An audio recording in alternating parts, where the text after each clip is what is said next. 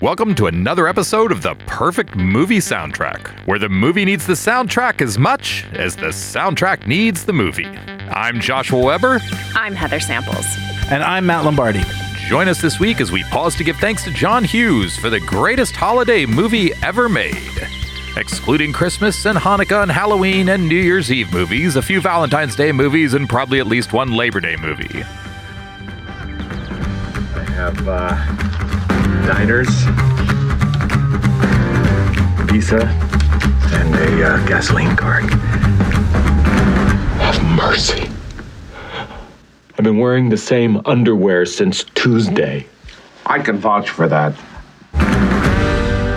So Thanksgiving is this week, guys. Yep. So I thought it was pretty appropriate to do Planes, Trains, and Automobiles. I would say it's very appropriate. It's the Thanksgiving movie. I don't think there even is any other Thanksgiving movies. Prove me wrong. No, there's no contest. Basically, this comes out November 25th, 1987. They knew what they were doing. Produced, written, and directed by John Hughes, starring Steve Martin and John Candy.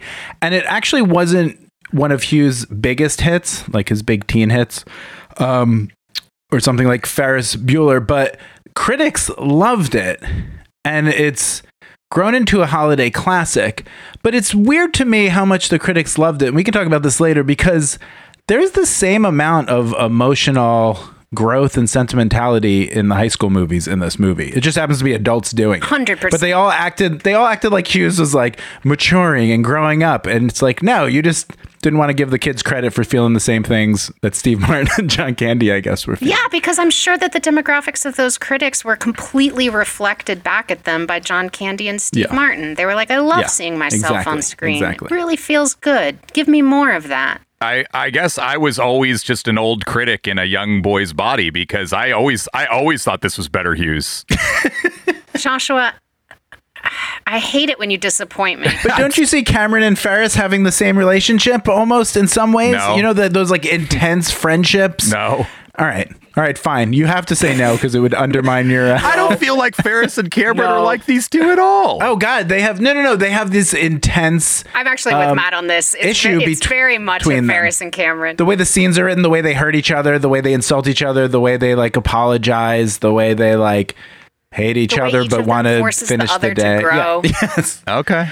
But we're also here to talk about the soundtrack. So the soundtrack is a mix of rock, country, and pop, and it's currently out of print. Yes. And it's hard to track down. Hard to listen to. Very hard to listen to. There's cobbled together playlists that are missing tons of stuff. You can track some tracks down on YouTube. And it's interesting because it feels like just your typical movie, but then when you think about Hughes, it has some Hughes touches. But let's get to the movie talk. Yeah, first. I have a question. You said that it's not a hit. Do you by any chance have any numbers on that? I'm curious because I definitely was aware of the movie when it came out. Oh, it did well. It made like $50 million. Do you by any chance have any global box office? I don't think it was a huge global movie. I think it was more of it was in like Canada. It seems like a very American movie. It had like an okay opening weekend, and then it ended up making $50 million, and I think it cost like $15 million to make. So like he made a ton of money, but compared to like Ferris Bueller's Day Off or Breakfast Club, they were bigger hits. So this didn't perform as hard, but tons of people went to see it. It's a classic. Yeah. And it's kind of grown into a classic on television and cable. Yeah.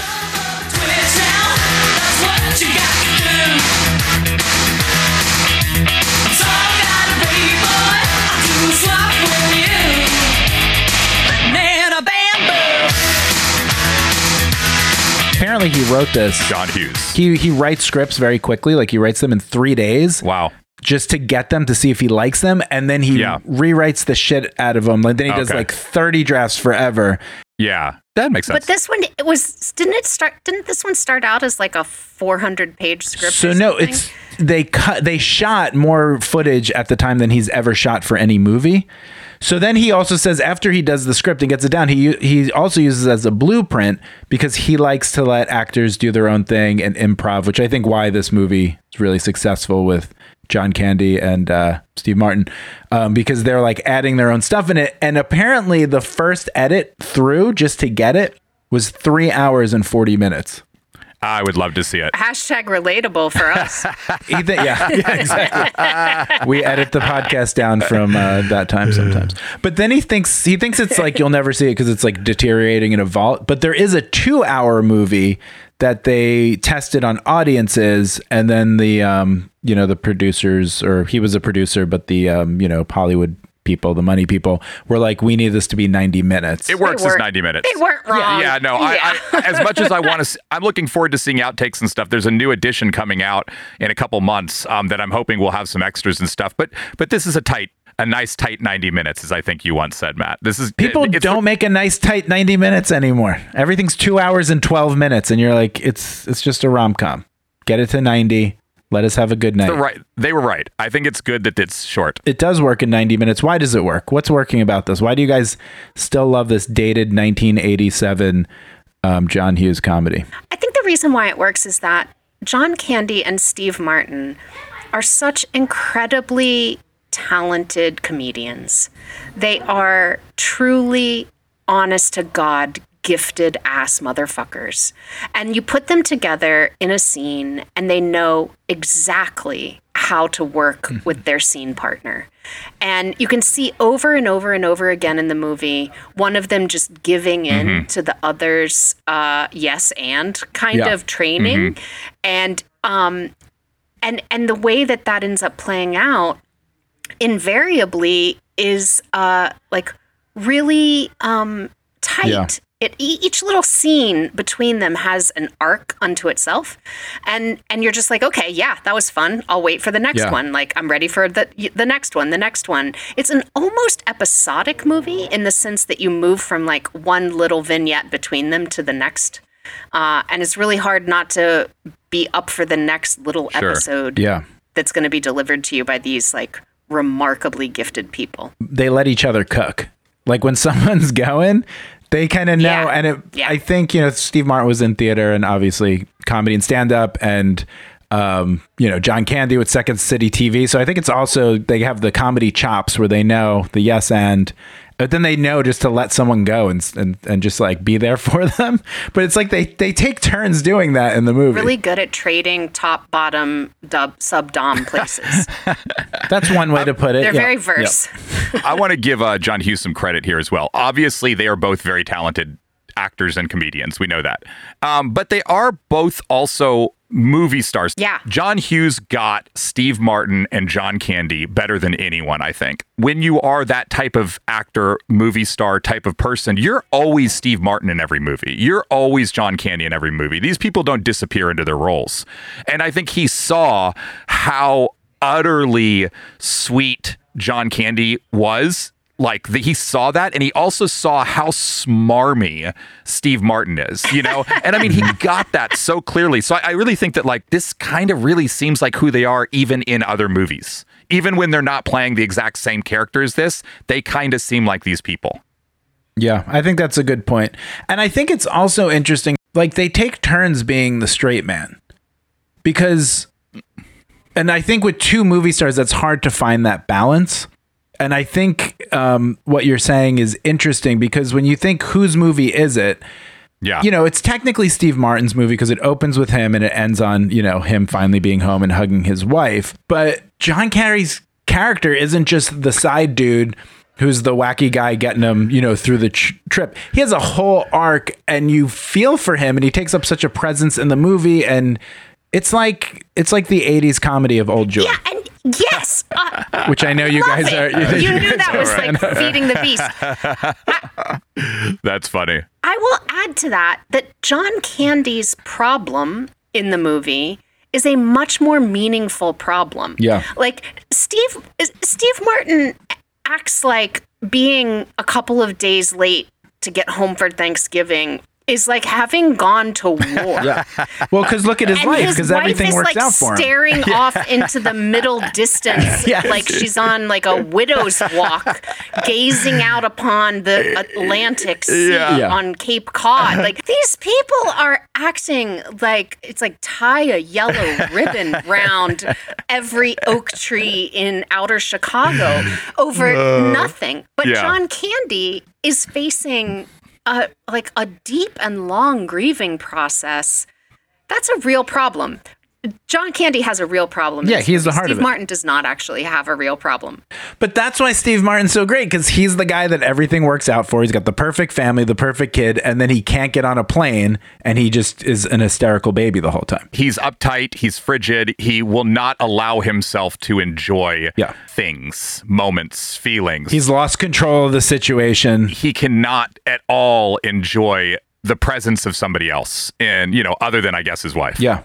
Other than in an instrumental way. Right. Well, it takes him the whole movie. Yeah. Eventually he says, why do I feel like I'm at summer camp? And he finally lets go and just like laughs, That's the really fun scene when he goes and he gets him in from outside the car. He gets John Candy, who's sleeping in the car, and he brings them in, and he's sort of decided, you know what? Let's be friends. Let's do it. And they're laughing and they're drinking. There's a lot of really great John Hughes writing in this. And that weird, they've bought like liquors from around the world. And he's like, oh, you want to go to Hawaii next? Where do you want to go? You want to go to Mexico with tequila? And I've never heard of this variety pack. I don't know if such a thing exists, but it's great for a movie. It's the fucking Epcot of the mini bar. They need to bring that back if that was a great idea. And it's just a great way for them to laugh and to talk about stuff and to crack each other up. Like when John Candy then goes into the bathroom and he's cracking up laughing and he opens the door to continue laughing and then goes back in.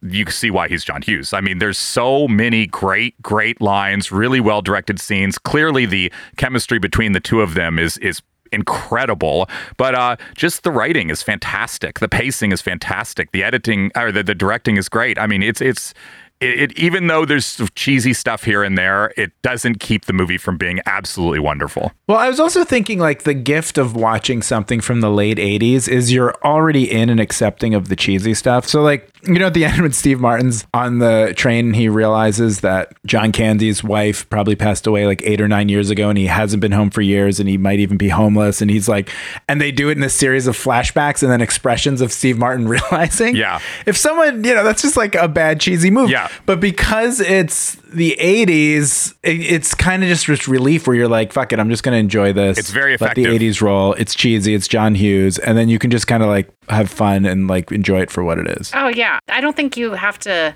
withhold any of the joy that these guys are giving you in this movie. I truly laugh out loud. Yeah, I actually the delivery. do choke. I choke up several times. I mean, I find it a very, very funny really movie sweet. and a very sentimental and sweet movie it's as really well. touching.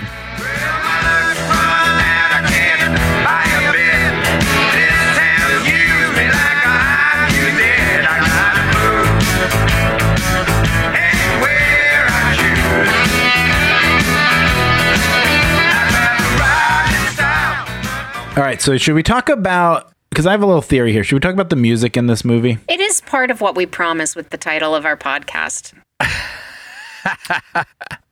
Oh, Heather. All right, it's only part. It's only part. It's only one word out of I'm just trying to get to the next section. I don't literally mean should we actually talk about it. I'm trying to transition, goddammit. Should we just sit here silently? Okay. All right. I have a question. Do you guys want to talk about the soundtrack? I think it's a great idea. Let's see what happens. It might be difficult to talk about, but I'm willing to try. Let's give it a try anyway, guys. Let's go for it. I'm game. Here's the idea I came up with, and I want you guys to help me see if this even makes sense. Talk about the music. Yes. Can we just end this? Can we just end this now? I'm in so much pain. This is so painful. All right. Top 10 John Hughes soundtrack moments. Let's do it. Thinking about this movie, I did not pick it at all for soundtrack reasons at first. I picked it purely for greedy Thanksgiving reasons. But then I had this thought, I don't know one song on it. Yeah. Yeah, when you brought it up to me, I immediately thought there's the John Hughes synthy stuff. I remembered that, and that's about all I remembered. And I didn't either. Which is such a when you hear the words John Hughes, immediately you think of soundtracks. Yes. Immediately you think of music as part of whatever you're picturing, and yet this is just as much like part of the Hughes oeuvre as anything else. No, great point. And it's a total departure from his regular behavior around music. Yeah. I'm actually, one of the things I was thinking about while watching this movie again this week was, wow, I wonder how he got to a place where he was even able to be this restrained about the soundtrack.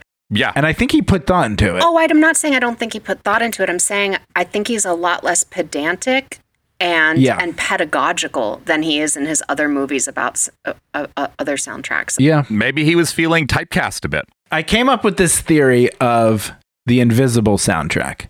And here's my definition of the invisible soundtrack.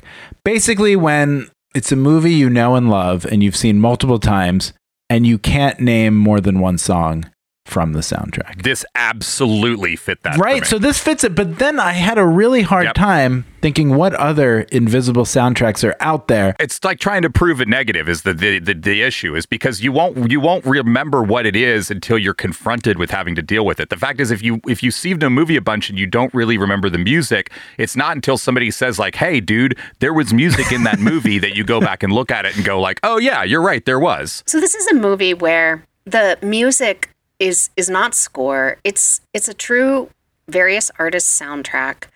But that soundtrack is being treated as such set dressing, as such like it's got an atmospheric function or it's got a literal function where the thing that's happening to a character is reflected in the lyrics of the song that's playing in that moment. And none of them are standout songs, and the compilation of them is not a standout album. It's just kind of there to layer in some atmospherics, and consequently is like totes unmemorable. Kind of like the road movie vibe of Thelma and Louise when they were playing some perfectly radio, like perfect songs that would be playing on the radio in that movie. But, you know, it doesn't have a, what's the old time of rock and roll, Tom Cruise sliding in his socks. Like, it doesn't have a music moment where they're singing or dancing to a song, which you can see that happening in this movie.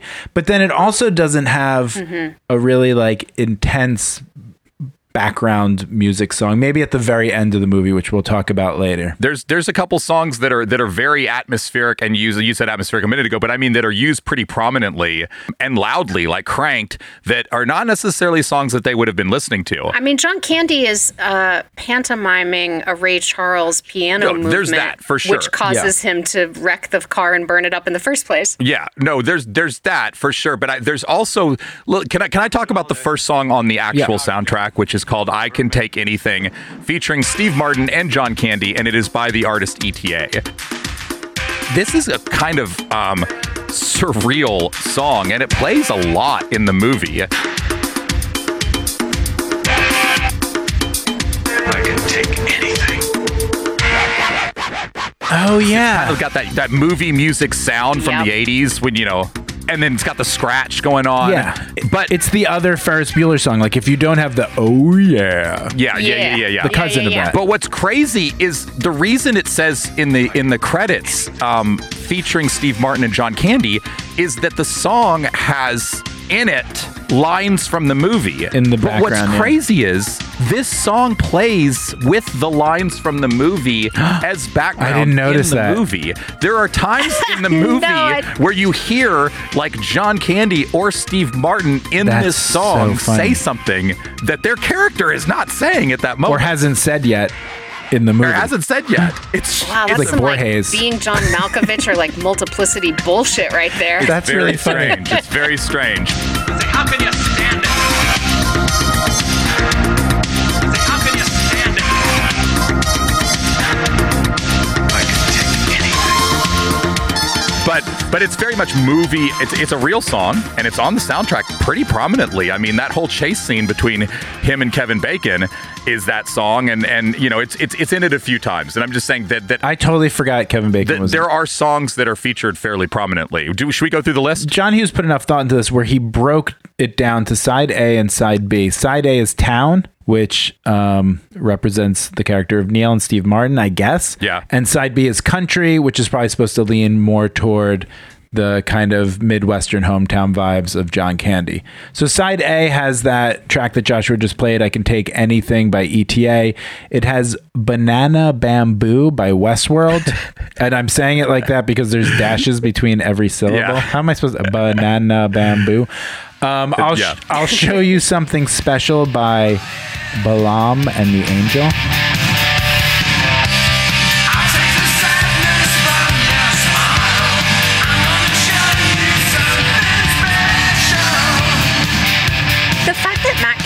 even read these words off of a list without kind of these weird inflections tells us a lot about how obscure and very obscure filler this shit is.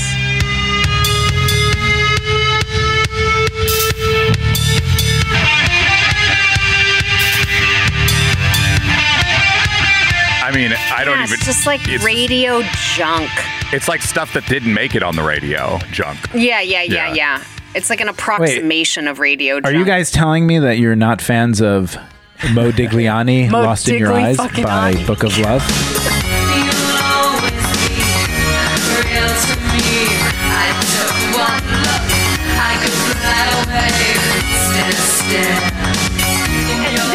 This is the peppy one. This is the oh, she's getting ready to go out tonight. Yeah. Like, This is very John Hughes wheelhouse. Molly Ringwald written all over it.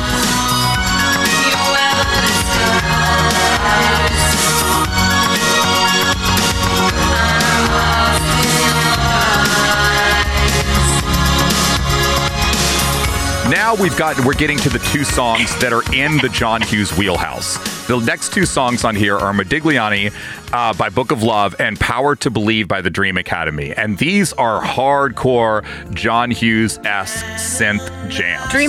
Dream Academy is wheelhouse. Gathering strength from the feeling that to believe could undoubtedly change the world. Turn it back on education and listen to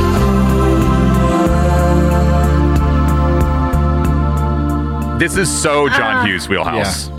And this sounds, and it's used well in the movie too, although I don't think it's a song that either Steve Martin or John Candy would have any clue exist in the world.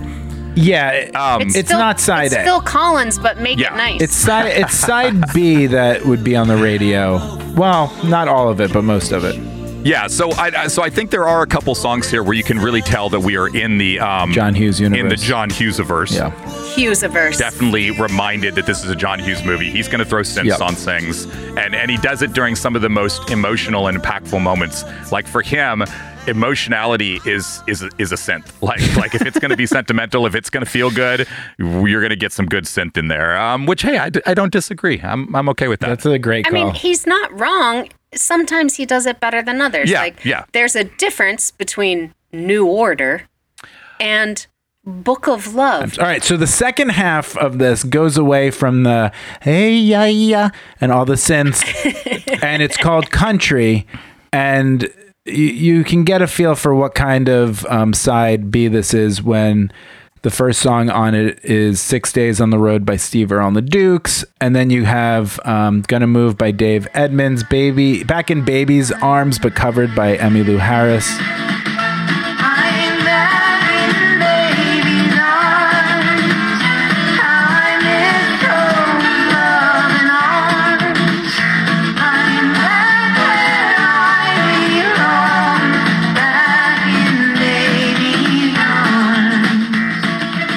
Red River Rock goes back to the synth pop, and we'll talk about this later, but it's covering an old cowboy song by Silicon Teens, and then Wheels by the Stars of Heaven. So it's not full on super country. It's as country as John Hughes knows how to get. Right. Yeah, that's a good point. That's a great point. Pull out of Pittsburgh, rolling down the eastern seaboard.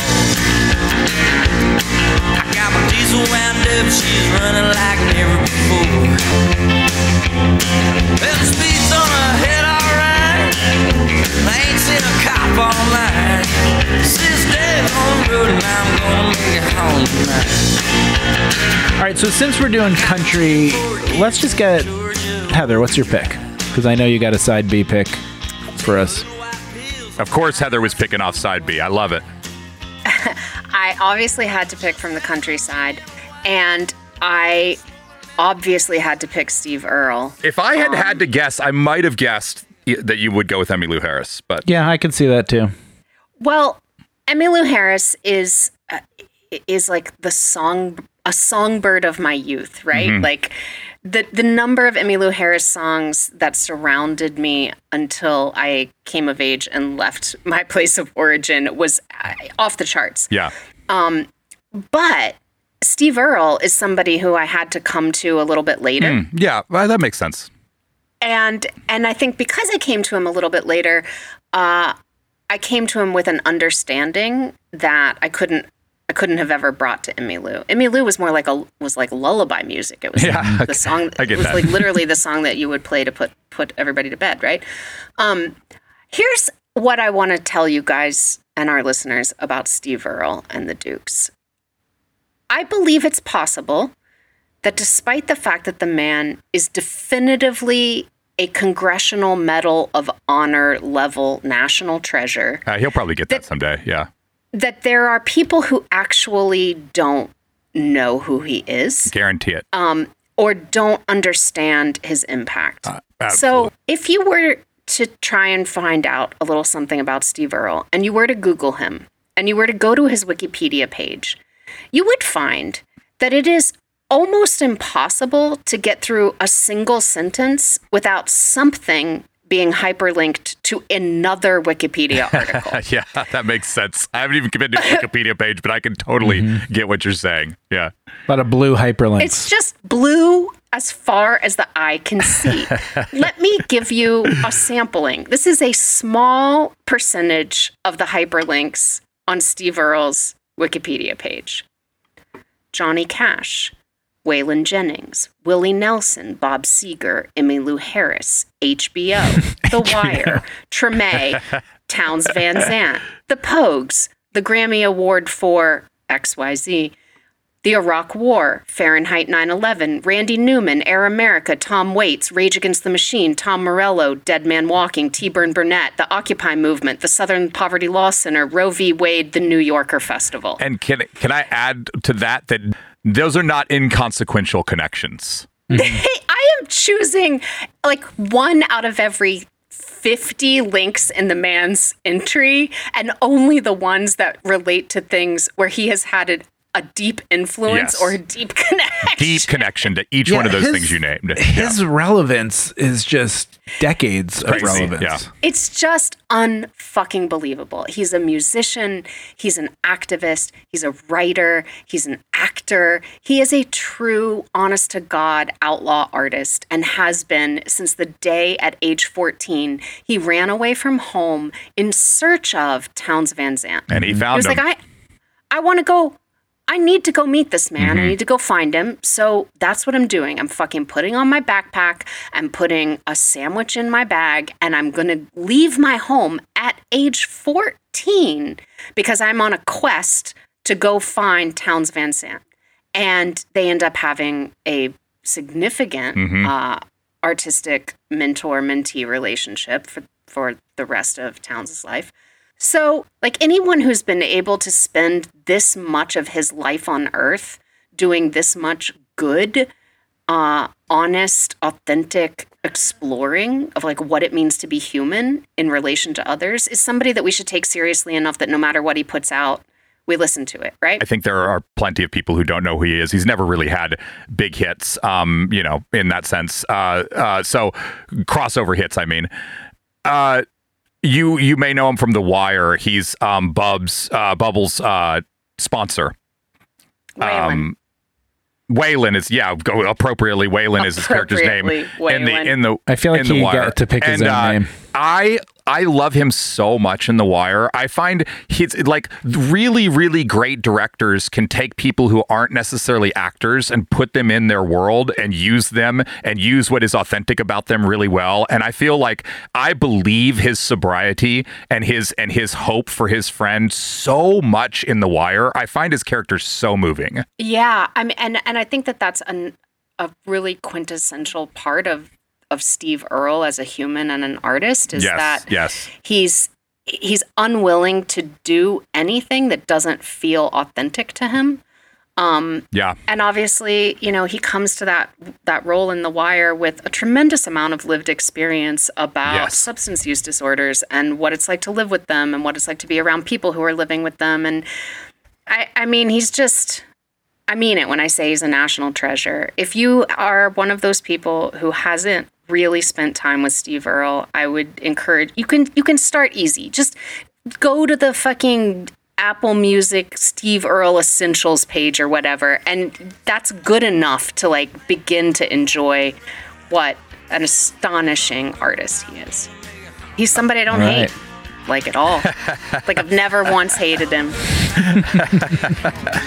I'm sure we can find the song somewhere.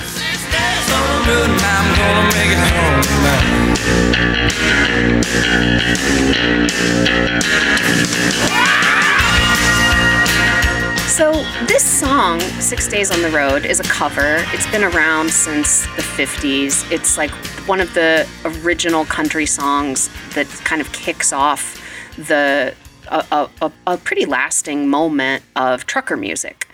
And it's a song about what it's like to be an overworked trucker. So it's fitting for this soundtrack to this movie, right? 6 Days on the Road. Yeah, and the speaker of this song is like finally going to get home to his girl, and he's taken his little white pills to stay up, and the diesel's burning, and he knows how to avoid the weigh-ins and the cops, and it's a very it represents a really like authentic relationship to long haul trucking, which is not an easy thing to do. I think I don't think he sentimentalizes the job. The song doesn't. I shouldn't say he. It's like I said, it's not a Steve Earle song. I'm also, I will say, like, moved by that. When I was growing up, my dad's car was always a company truck, and it always had a CB radio in it because that was the only way that you could communicate on the mine sites. Because Smokey and the Bandit style. Well, there are no telephones, there's no cells, there's no nothing. It's like CBs are how you communicate, and so I spent a lot of time on the CB. Anytime that he would like let me. Sure. You would like get on and you would talk to people, and I think that's probably where I like first got my appreciation for the job of long haul trucking and podcasting. That's what I thought you was going to say. Like, first time I got into podcasting. But I think it's a really interesting job. I think it's a really hard job. I think that it's only grown harder. I think it's the kind of thing that a politician will just like throw bullshit at and toward and about. It's one of those like Americana, oh, this is an easy thing. It's mom, apple pie, and truck drivers. Yeah. But it's actually much more complicated than that. And this song, I think, gets at that and does that justice. And not only do we have a great song about a complicated, really important, but also deeply flawed and problematic profession and the world that is created around it, but then we get Steve fucking Earle singing about it. And I could listen to this song over and over and over as a result. As I assume Johnny Cash, Willie Nelson, Tom Morello, Emmylou Harris, and Randy Newman also all would do alongside me. So you think John Candy's the bigger fan of this song?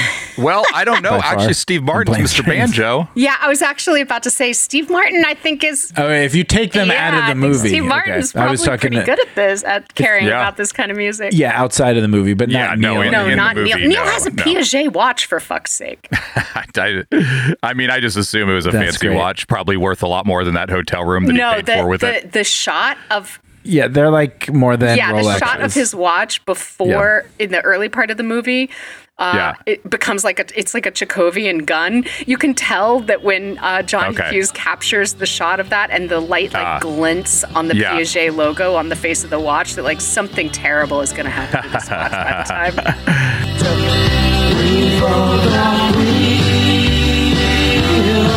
To take ourselves away.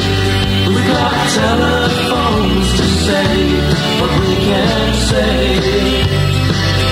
We all get high. Speaking of these characters, where do you see yourself? Are you a Del, the John Candy, or are you a Neil, the Steve Martin character? I think the characters both are so dynamic that throughout the movie, you are at times understanding why Steve Martin is so repelled, and at times understanding why John Candy is so annoyed with Steve Martin. And so throughout the movie, I kept kind of seeing myself in different versions in different times. Like, oh yeah, I can definitely see that. I can definitely see that. So it's kind of a tough question, even though I think they do have some basic core characteristics that you might pick. What is this? A debate? Staley, you're dodging the question, sir. I'm hoping that Heather will say her pick.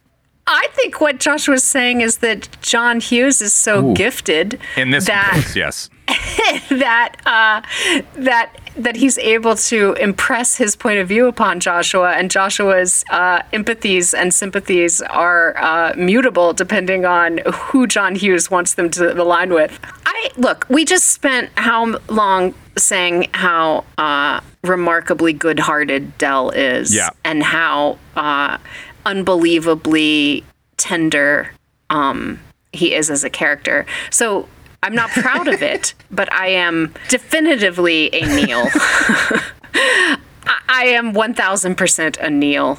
Yeah. What aspects of Neil do you see? Yeah, what scene are you like, that's me? Like makes you, like, especially if it kind of makes you cringe. If you kind of go, ooh, that's a little bit of a mirror right there.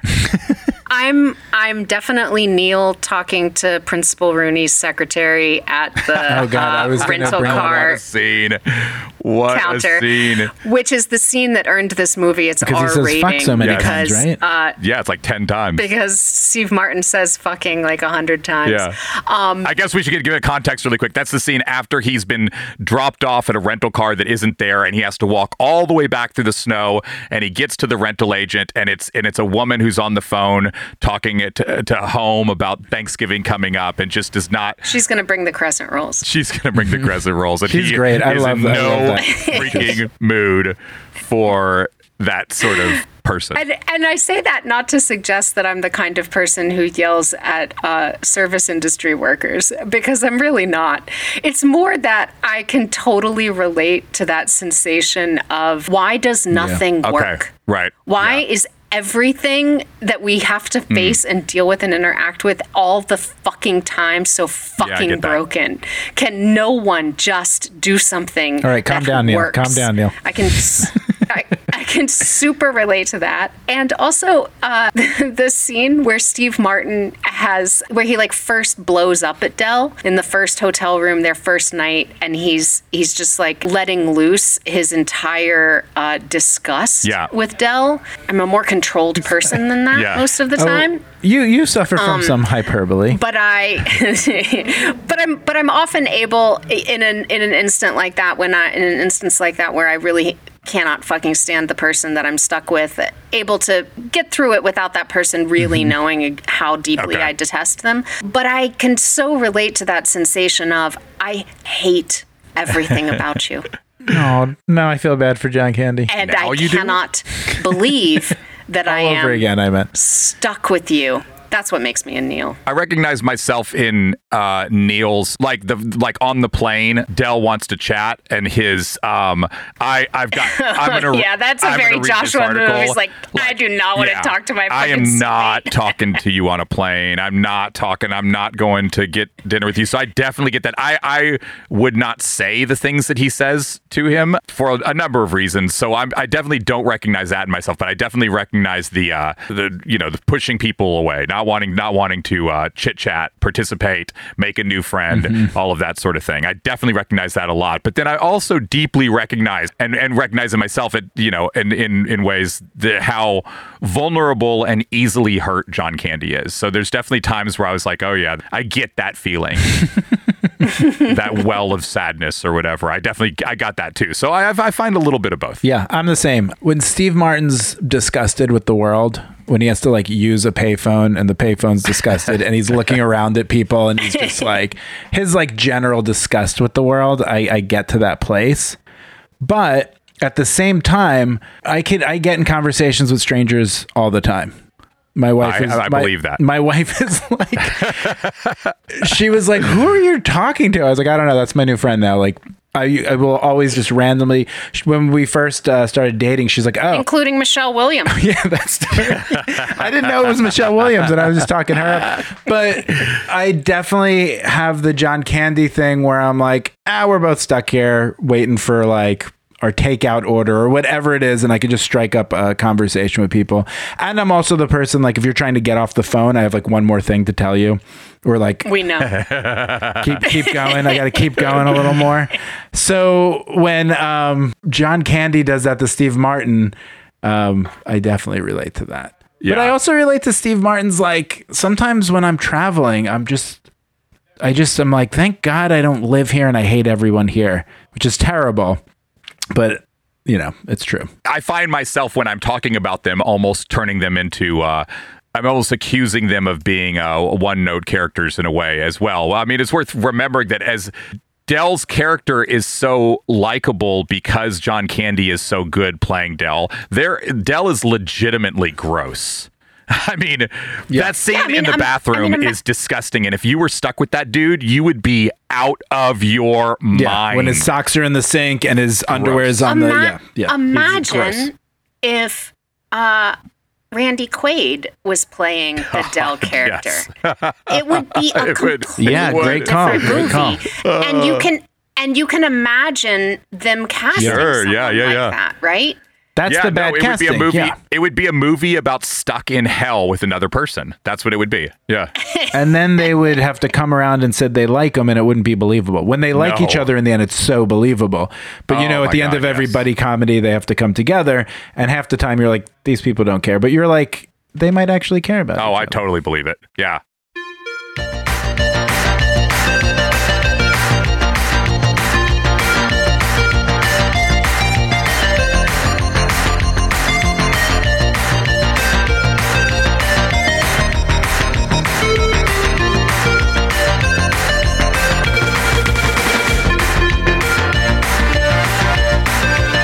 Red River Rock is an interesting song that kind of works like a motif in the movie, where when they hit the road and they're moving forward or they're going somewhere, it plays in the background, and it's this kind of like happy, funny, reminds you you're watching a comedy synth pop song. But what's interesting about it is it's a cover of a very, very old song called Red River Valley. And Red River Valley, if you don't know what it is, you've heard it. It's like, it didn't quite make You Are My Sunshine status, but it's one of those classic old cowboy songs from the 1890s. It's been in countless movies itself, and it has lyrics, but here he just does a synth pop instrumental. And I actually love this song because this is a cheesy dad moment. My daughter had to learn it for school. Some teacher was going away, or someone who worked at the school, and the kids had to sing a few songs to her, and they had a little goodbye thing, and she always sings it, and it's the kind of simple song that if you hear a little kid sing it, it's like the sweetest thing. Okay, and this is a cover that's called Red River Rock, but the rock is just put there because it's an instrumental. Is that what you're saying? So let me back up here to make it clear to everybody. So the song Red River Rock is a cover of the song Red River Valley. But because it's like this synthy pop rocking beat, they changed the song to Red River Rock, the Silicon Tints. Okay. It's Jingle Bell Rock. Okay. Sort of. Okay. Explain it to me like I'm one. It's a cover of an old folk song, an old cowboy song. And that's the one, it has lyrics. That's the one my daughter sings. Woody Guthrie, Pete Seeger, everyone sang this. It was written in the 1890s. I don't think they even know who actually wrote it because it became such an old classic cowboy standard. Do you think of the valley you're leaving? Oh, how lonely and dreary it will be. Do you think of the fond heart you're breaking? And the sadness you've cast over me. Yeah, I gotta say, I don't think this has really entered my consciousness that much. It's nice. It's a really It could have been You Are My Sunshine. Nice. I feel like it just missed it. It does. It sounds very close to that. Yeah. It's really sweet, and he's like, "Come and sit by my side and tell me that you love me," and it's like a great going away song. So John Hughes, being John Hughes, remembers that there was a cover of this from 1980, or maybe it was 79, by the Silicon Teens. You know who the Silicon Teens are? No. Honest to God, no. No clue. Honest to God. Thanks for being honest about that, Heather. So, like, I couldn't be any less familiar. They were a British new wave band, but they were a virtual band made by one guy who played all the instruments, wrote all the songs. They would just do like new wave synth pop covers and had some originals. But the guy who was the founder was Daniel Miller. Daniel Miller, you might know, is the founder of Mute Records. English music producer, and Mute Records had everyone early from like Depeche Mode to New Order. So he was just in that scene. And he was a big producer and worked with all these British new wave bands.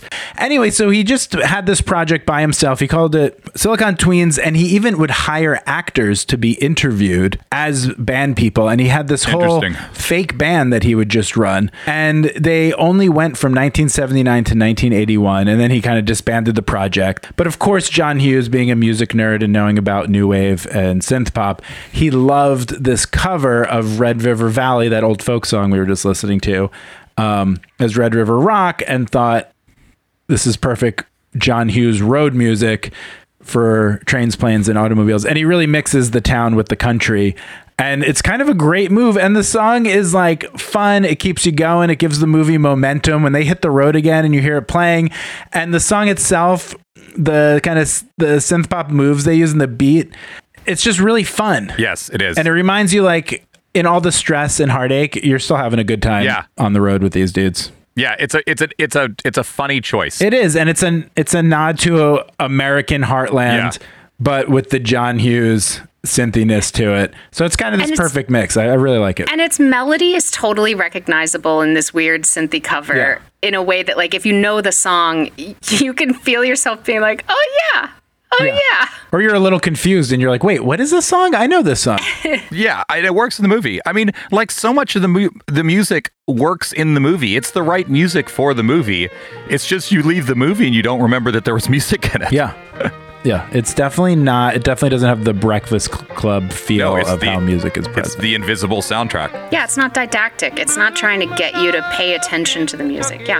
Yeah. Keep on shining.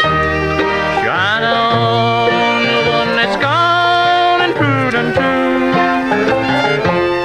Blue moon of Kentucky, keep on shining. Do you guys want to take a quiz? Do you want to continue your battle against each other? I always want to take a quiz. Of course we do. We're going to have one question about planes, one question about trains, and one question about automobiles. All right. I love it. And I'm writing this down so that I'll remember. Are you ready? Yes, very ready. Are you warmed up? As warmed up as I'm ever going to be to beat Joshua again. Okay, here this is the Planes, Trains, and Automobiles quiz. Number 1, plane. And as always, multiple choice. So the planes question is, how many minutes of oxygen are cabin oxygen masks? Wait. It's a real plane question. So you know the little mask that drops down? How Heather's making mask? She's doing all this so she can buy time and start Googling. I see what's going on here. Hear my hands. They're not fucking Googling anything. You can see I'm not typing anything. She's wearing her, like, those Google glasses. Wait a second, Matt. She's blinking in a weird pattern. You're fucking serious? You want us to know, like, trivia about yes. plane nerds? Planes, trains. He told you wait till you get to the automobiles. It was about planes, trains, and automobiles. Did you think he was lying? So, how many minutes of oxygen are cabin oxygen masks equipped to provide an emergency? I already know the answer, but I'm glad you're going to give us multiple choice so that Heather will be able to guess. Is Joshua bluffing? Is he finally going to win? A, 5 minutes. B, 15 minutes. C, 30 minutes. D, 60 minutes. The clock starts now. B, 15 minutes. That is correct. It is B. Wow. All right. We got a tie. It is B. 15 minutes of oxygen. That's all you have. That kind of made me nervous when I was doing my research. Yeah, that is a little stressful. You're right. Trains. Murder on the Orient Express is a famed Agatha Christie mystery novel that has been adapted into multiple films. But between what two cities did the actual Orient Express run? A. Munich to Cairo. B. London to Bucharest. C. Milan to Beirut. And D. Paris to Constantinople. D. It is D. And you both are correct again. Everyone knew it because of Paris. Paris was the giveaway. Well, we know that when it started, there weren't trains from London across Europe, so that one was out. Yeah, I was trying to mix it up a little there. Okay, so tiebreaker, here it comes. Here's the tiebreaker. Number 3. Do you guys know? Are you guys car people? Do you know about cars? No, I'm not. Heather, any knowledge about cars? I never learned to drive cars. All right, well, good luck, because this is a really specific car question. This is a Number 3, automobiles.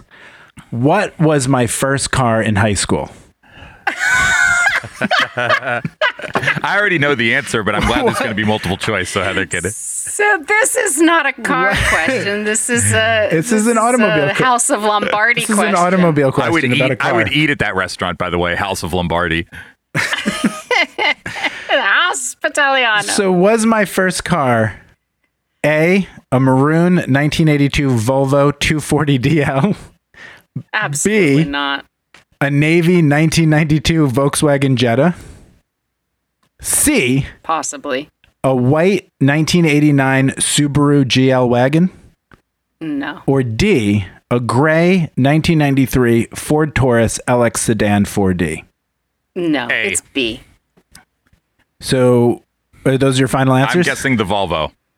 And Heather's going with the Jetta. With the Jetta. It is A, a 1982 Volvo 240DL. Oh, yeah. Joshua finally won. Test-taking skills. How many episodes has it taken him to find out? I think this is. Wait, so you knew that about me? No, I've told you stories about that. Was pretty much a guess, but I mean, a Volvo fit my imagination. It was a 1982 Volvo, and this guy sold these beat up, shitty Volvos, and it was like less than $2,000, and you got a T-shirt, which is why I wanted this car that said "Volvos from Hell" with a pirate flag on it. And he would just sell these like piece of shit for $1,000, $2,000, and it was my first used car, and it was great. It was like a tank, and then I had to Volvos have someone were jumpstart cheap, it all good, safe used cars. So it was definitely like the heaviest car. It was a good ever entry level car for a lot of people. I loved it. A Jetta. A Jetta's a girl car. If you'd had a Jetta, man, I would have laughed. It was, man. Early 90s, I see a Jetta coming down the road. I'm rubbernecking hard. I'm like, ooh, who's this going to be? My sister's first 2 cars were Jettas. I'm not surprised. There you go. All right, so that was the quiz. Good job, guys. Thank you. Sorry your reign had to end. It didn't end. It had to. I guess couldn't go forever. Yeah, it'll take him another 6 months to catch up. Could it's be okay. gaining I'm like on Romeo you. and Juliet. I'm in for the long run. The episode Romeo and Juliet, not because they both die and they're not in it for the long run. Yeah, well, no, okay, I guess I should clarify. Romeo and Juliet has recently overtaken The Big Chill to become our most popular episode. It is it's been a long time well-earned coming. Gen X classic. You know, all hail the Queen. Yeah, so and it doesn't look like there's anybody who's going to top it anytime soon. It's steamrolling over everyone. It's a very apparently you guys love Romeo and Juliet. My girls and my queers, my 2 audience segments of our show, know that I love you, and we're coming back strong, baby.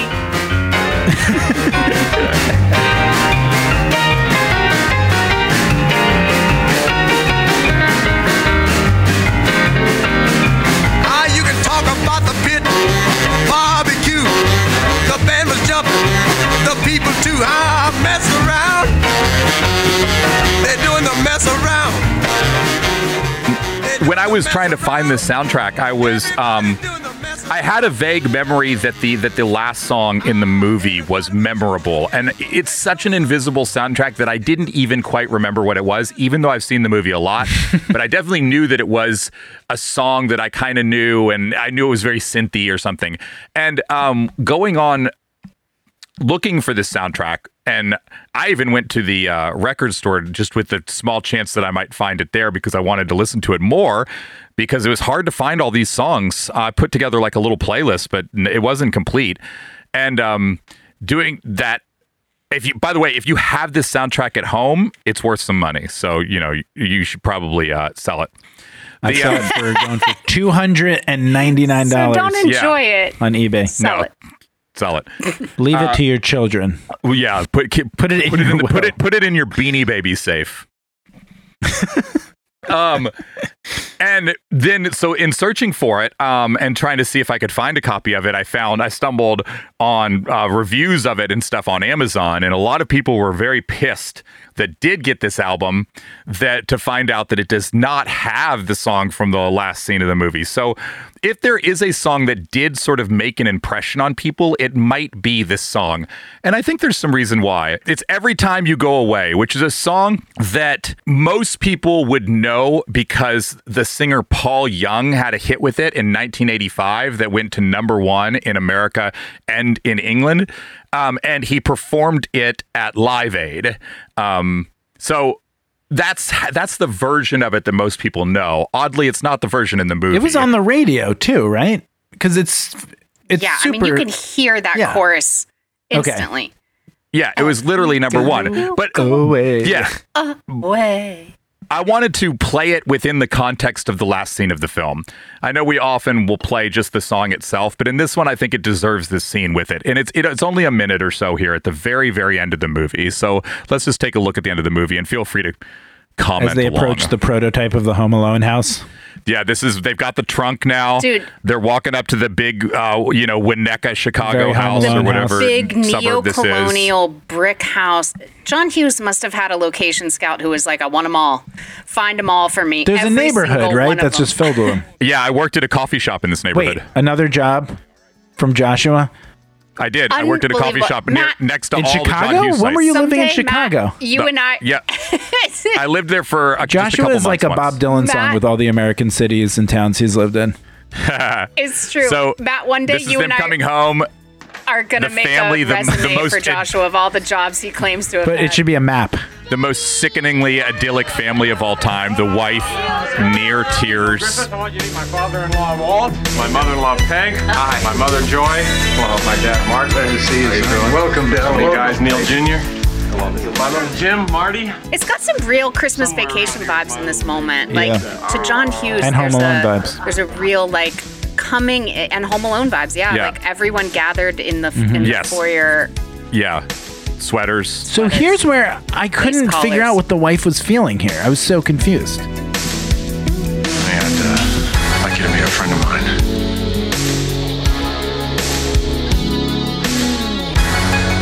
Hello, Mr. Griffith. Hello, Mrs. Page.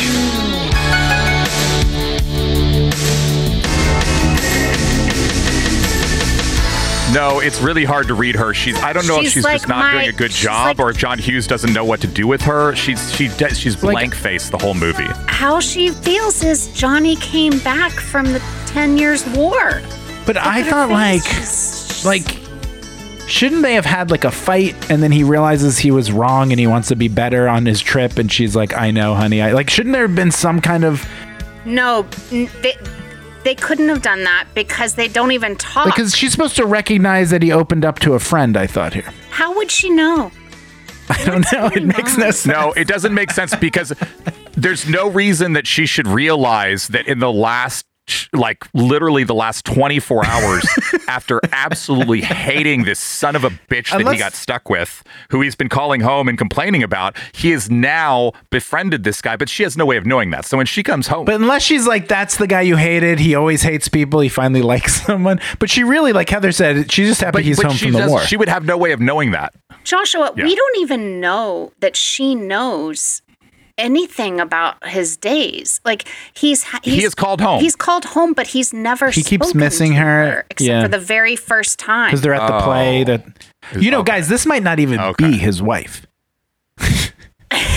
This might just be a weird scene. And then they freeze frame on John Hughes here at the end. John Candy. John Candy. I'm sorry, on John Candy here at the end, and I similarly. To me, it's very heartbreaking. I don't know what to feel about it because obviously he's happy. He's been welcomed in by his new friend into this warm house. But the sadness at the core of this moment where he's looking at this man reunited with his wife. Fucking Piaget watch motherfucker has a wife and I don't. Yeah, and is it like there's something missing from this ending though? Because I was just trying to piece together the wife.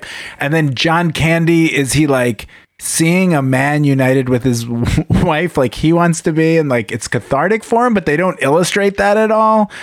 Or is he like, I'm never gonna have this ever in my life again, and he wants to kill himself? Like it just doesn't make sense. Yeah, he talks in the movie so many times about getting Neil home. He feels such responsibility for like ferrying Neil home. It gives him a sense of purpose. So maybe part of what we're supposed to understand in this, and I'm being super generous here, because this makes no sense. I like it. Fucking bonkers. I want to like this movie, so I'm with you all the way here. I love it. So Keep maybe going. there's a Help me. Well, maybe there's a. I'm not saying I believe. We're in. Me and Josh are in. It doesn't matter. Being like, okay, I got my assignment. Let me debate on that one. Yeah, I'm sold. Maybe he's thinking like my watch has ended. Like I've done what I needed to do. I've gotten Neil home. I've gotten Neil home not only in one piece, but in a better state than he was than when I found him. Okay, and he's on time. And that gives me some sense of like fulfillment and emotional resolution to my wound. I don't know, man. It's a bullshit fucking scene, you guys. It's a weird scene. Trash. I agree. It's something missing. Trash. Like you almost, it's like you almost are just happy when he's like he goes and he finds him at the train station. Like because this movie's, I love that. It's kind of a rom-com because you know they're going to be friends at the end, right? You know they're going to fall in love. And he runs back to the train station. He runs inside. He's got to Billy Crystal his way to the fucking New Year's party and be like, when you know you love somebody. And he's like, you want the rest of your life to start right now. And he's like, what are you doing? And then he tells him the truth, and they have that moment, and that feels like a great ending. But the way the plot is, they're like, well, we got to show him to get home. But you could have ended there, and then them driving to his house and like bringing the trunk in, and they could have just got out. Don't you think that like when that John Hughes thinking about toying with the idea of like, okay, so I'm cutting, the movie ends with him standing in the foyer, but what would it be like if John Candy, like what's the next hour look like? What's the next 6 hours look like? He probably stays a night or two. What does that look like? You know that led to Uncle Buck. Oh, good point. Yeah, it had to have, because the reality of him in that house is the making of Uncle Buck. I actually thought about this a lot after watching the movie. It was like, what are the chances that Neil and Del maintain? Yeah, I was wondering that too. From this moment, the chances are zero. I don't know. Like, they might. I don't know. Maybe that's a phone call once a year. You really are, Neil. You're right. You know what? Now you're hurting me. It's an unsustainable. So you think Neil wasn't changed at all then? No, I'm not saying they didn't change. I'm saying that life gets in the way. No, they're going to check in with each other. Maybe they'll do like a call on the phone. John Candy is friends with the dude who he sells at a motel that he sells shower curtain rings to once in a while. I mean, people I like love this him. question though. I love this question. What does the next chapter hold for them? I love what is the next day? What is the next week? What is the next year? I think they maintain a form of friendship. It's not, John, it's not best buds or anything like that. What happens the next morning? The next morning they eat breakfast. Wait, I'm not done. Del needs a place to live. When Neil's wife wakes up and goes into the guest bathroom and sees what Del does to that bathroom, what happens then? That's where they should have ended the movie. And then he's like, Del? Because like big shot of the house and you hear someone scream Del. There's no way in hell that Del has learned how to use a bathroom. No, but I'll tell you what happened the night before. At dinner, over wine, Del charmed her and the in-laws because they are not as hard-hearted as Neil, and they could see that Del is a sweet person and that he made the kids laugh. And so because he's fucking Uncle Buck. Yeah. Coming right back to Uncle Buck. So they don't hate. This is the Uncle Buck theory. This is also a theory too. So they don't hate him. So that there's many schools of when thought. he does some things that are, a bit problematic, they already are predisposed to enjoy him because they've already enjoyed his presence. That's the difference. Because the kids will love it. The kids will love the stinky socks in the sink or whatever. They'll get a kick out of it. What does she do when he's smoking in that colonial home of hers? This is back when people smoked in homes. Several of those in-laws also smoke. That's a fact. Actually, Christmas Vacation makes very clear that plenty of people smoked in the house. Neil smokes cigars. But I guarantee Heather poses a good question. Will Del be able to change and get his shit together, not just be an insane slob? I don't know that Del would do that. I think he does that to a motel bathroom. Would he know how to do that? I don't know that he does that. Yeah, that's what I was thinking. In someone's home, maybe he puts on his little bow tie again and combs his hair. His wife did not tolerate that. But here's my question. Those are your guys' thoughts. What does Del do about his life though? And is Neil responsible for helping him anyway? Because is he essentially homeless? No, Del lives on the road. He has a job. He just doesn't have access to money at the moment. Now he's home. I think what Matt is talking about is the fact that Del says I haven't been home in years. Right, because he lives on the road. Does he even have a house? No. Or is he just always living on the road? I think he lives on the road in motels. He'll be fine. He can sell anything. The guy's a salesman. We saw he convinced people. Joshua, we know. To buy. He convinced teenage girls that shower curtain rings were cool earrings. Dude sold shower curtain rings. You guys don't know Del the way I know Del. Oh my God, Joshua has such big feels for Del. He's like, hold my beer. I'm gonna go protect. Well, Del. he doesn't want Del to be hurt again because he's so Del is easily wounded. Yes, and Joshua's protecting him. I am, and Del's has access to money. Del is not homeless in the sense that he cannot afford a place to sleep. So. This song. Oh, yeah, we're doing this song. I forgot. Take a piece of me. Every time you go take a piece of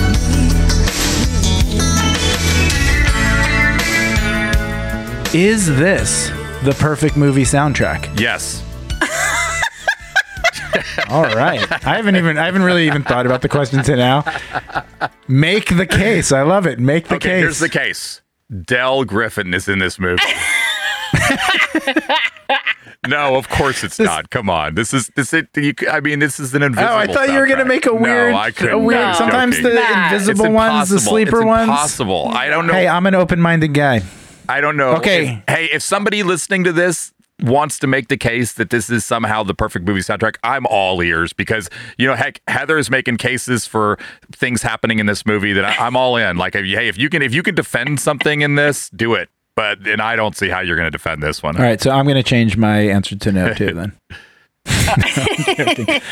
This is an invisible soundtrack. It can't be the perfect movie soundtrack because you don't even know what it is until you force yourself to look into it. So, dear listeners, we gift you this episode wherein we have contributed to the scholarship and discourse of movie soundtracks and done all of the homework for you.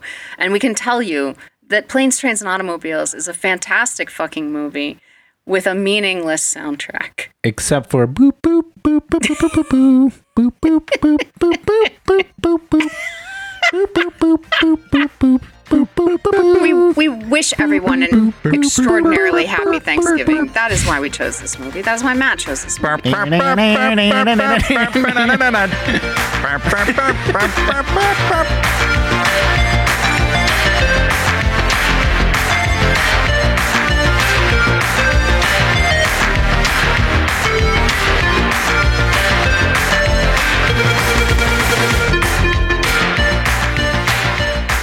Okay, Joshua, you're up. What's the pick for the next episode? I was thinking about the fact that we are closing in on the end of our first season, and I feel like we've done a really good job of digging into the big soundtrack era and thinking about things at the loose ends, the early parts of that and the ends of that, and definitely the heart of that, and that we are missing some part of this puzzle, and that's like where we're at right now. We touched on it a little bit with Baby Driver, but I feel like that was a movie that was a little bit keyed into like the modern soundtrack, an older audience. And so I'm wondering, like, what is the soundtrack now for people who are, still being like influenced by soundtracks the way we were? And so I'm picking Guardians of the Galaxy. Ooh, taking us to the Marvel Cinematic Universe.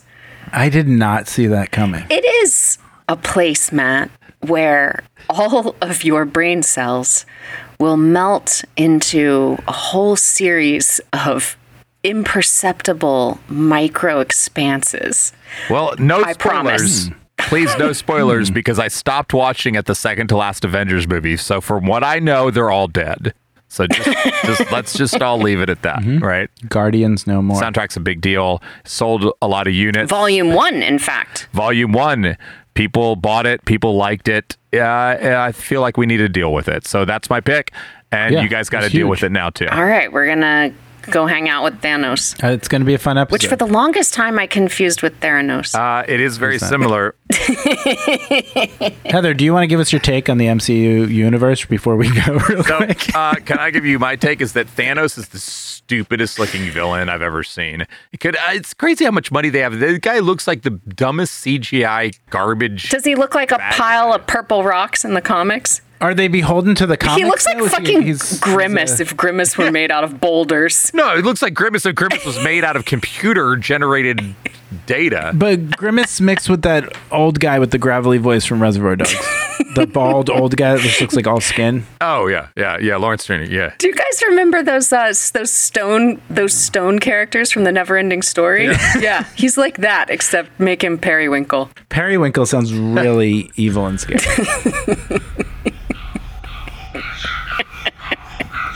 Hey, that's mine.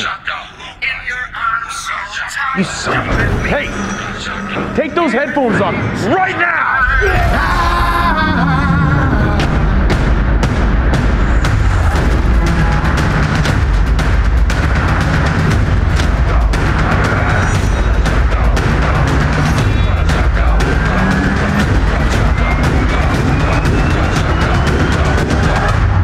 They call themselves the Guardians of the Galaxy. What a bunch of a-holes.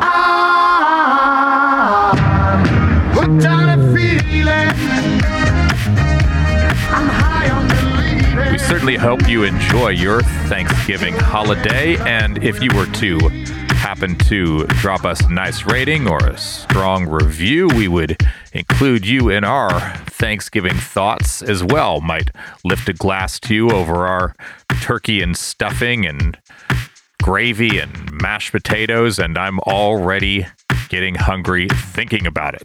You can find a link to our Instagram and our Twitter for as long as that lasts, and then soon after that, whatever we move to in the place of Twitter in the show notes, along with our Spotify playlist and links to YouTube videos when we post them up, which I think we might have one or two from this episode.